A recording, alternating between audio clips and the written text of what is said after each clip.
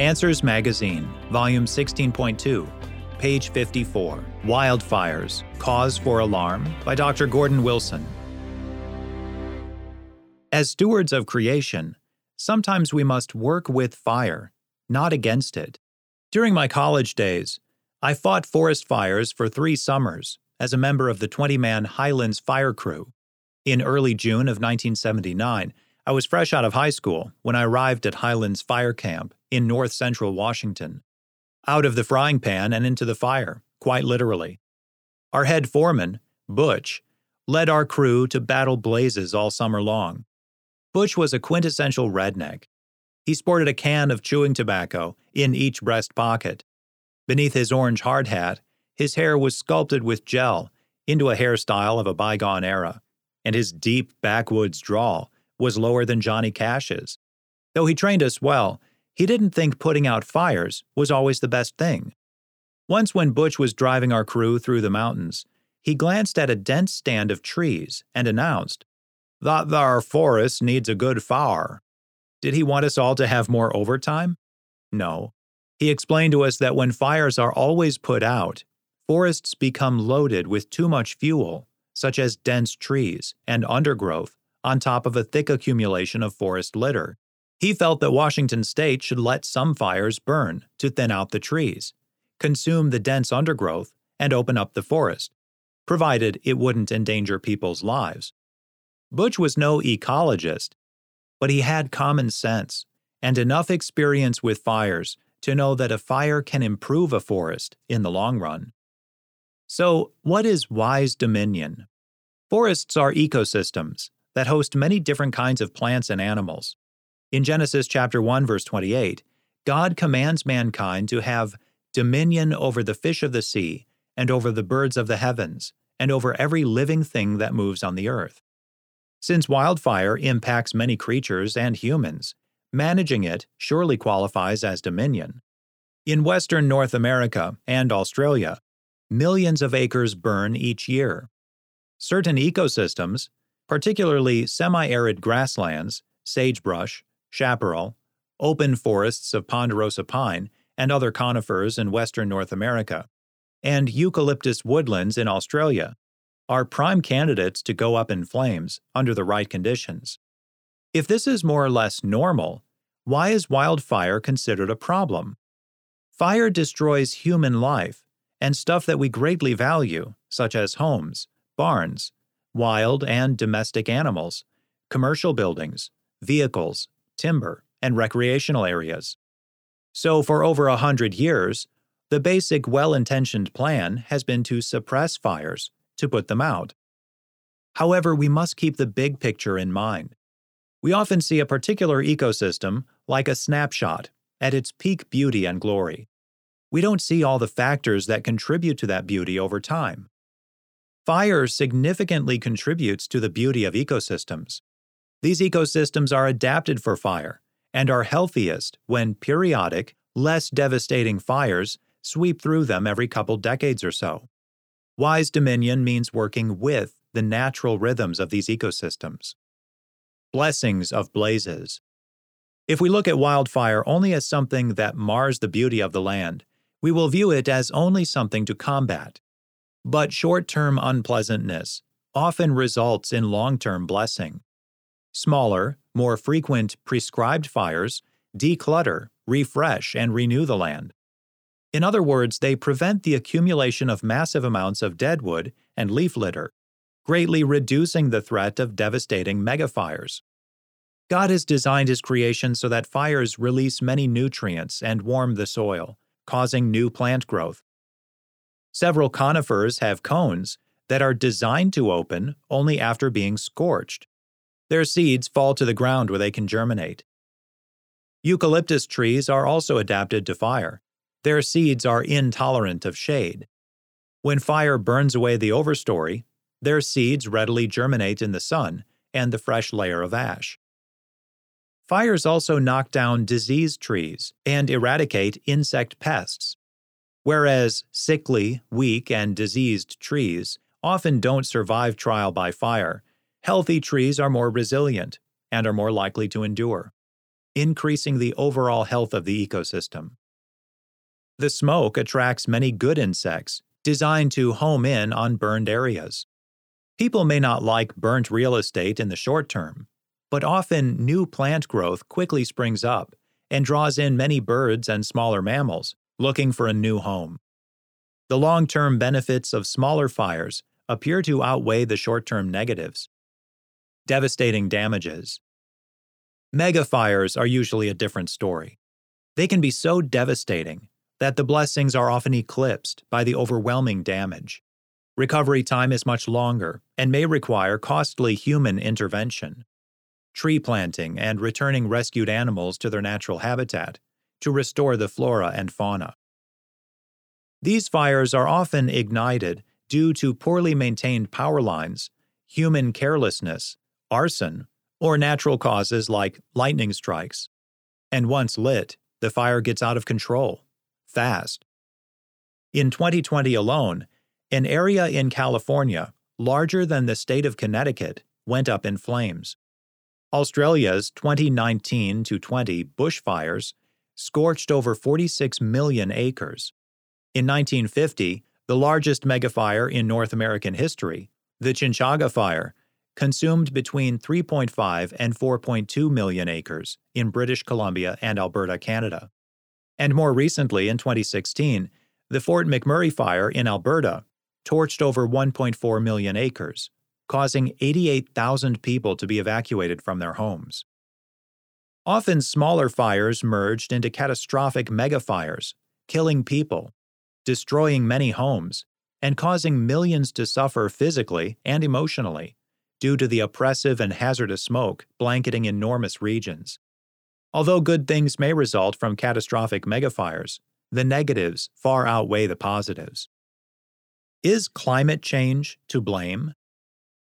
With their green agenda, environmentalists incessantly claim that climate change is the major cause of hotter, drier, and longer summers, resulting in megafires in the US, Canada, and Australia, and hotter, longer dry seasons in the Amazon.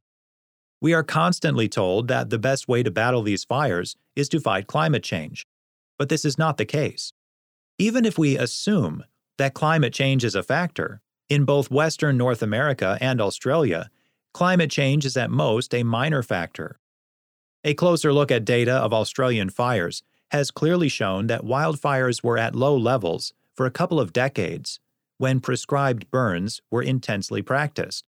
As policies changed to reduce the size of prescribed burns due to pressure from environmental groups, wildfires began to increase in size.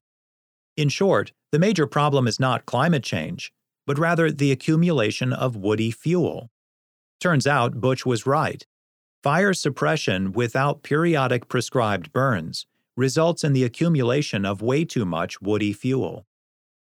The data is similar in California, but with one distinction. California has two basic types of fire: fuel-dominated and wind-dominated. The sparsely populated Sierra fires are examples of the former, whereas the highly populated chaparral fires are examples of the latter, and account for the vast majority of California's most deadly blazes on record. Neither excess fuel nor climate change is a major driving factor in shrubby chaparral fires. Since 2000, most of the fires in chaparral were caused by humans. A much better explanation for these catastrophic conflagrations is the fact that several million people, wanting to flee the concrete and commotion of urban settings, have sprinkled themselves into this scenic yet dry ecosystem in the last few decades. Working with nature, not against it. It is clear that wildfires are becoming larger, more frequent, and dangerous in semi-arid landscapes for a variety of reasons. Whatever the reasons, whenever dry combustibles are plentiful, wildfires are inevitable. If fire is a normal and essential feature of these types of ecosystems, how do we ensure that these fires don't become devastating to people and wildlife, as they have in both North America and Australia? We need to humbly admit that only God is ultimately in control of all things, big things like the weather, climate, and megafires, and small things like the number of hairs on your head and the sparrows that live or die. Matthew chapter 10, verses 28 through 30. Acknowledging the comfort of God's sovereignty doesn't mean we sit back and twiddle our thumbs. God uses means to accomplish His ends, and the means He gave us is the dominion mandate. God wants us to wisely rule over fire. Land management at both the public and private levels should consider the ecology of the land and the inherent hazards associated with wildfire. Any society seeking the well-being of its people, plants, and animals should develop a good long-term plan to prevent megafires or minimize damages when fires do occur. We can most certainly lessen the unintentional impacts of fire each year by following a few wise land management practices. Avoid fire-sparking activities. Those enjoying outdoor recreation in these areas should, when fire warnings are posted, refrain from all activity that involves sparks and flames, such as campfires, fireworks, and off-road vehicles, such as dirt bikes and ATVs. Those who kindle wildfire by carelessness, arson, or badly maintained power lines should be held responsible. Limited burns. Remove most of the excess fuel by having prescribed limited burns. This also helps control the amount of hazardous smoke blanketing an area. Or by thinning forests, removal of certain trees and excess undergrowth, while at the same time working to maintain the biodiversity in the ecosystem. Though necessary, the option of initiating a prescribed burn is risky. The dynamics of fire are complex, whether prescribed or wild. The interplay of weather and terrain makes each fire unique and difficult to predict. Even prescribed burns have gotten out of hand and have turned into megafires, displacing many people and destroying many homes.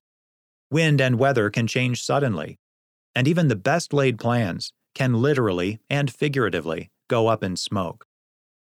These costly mistakes have made it more necessary for fire managers to go high-tech.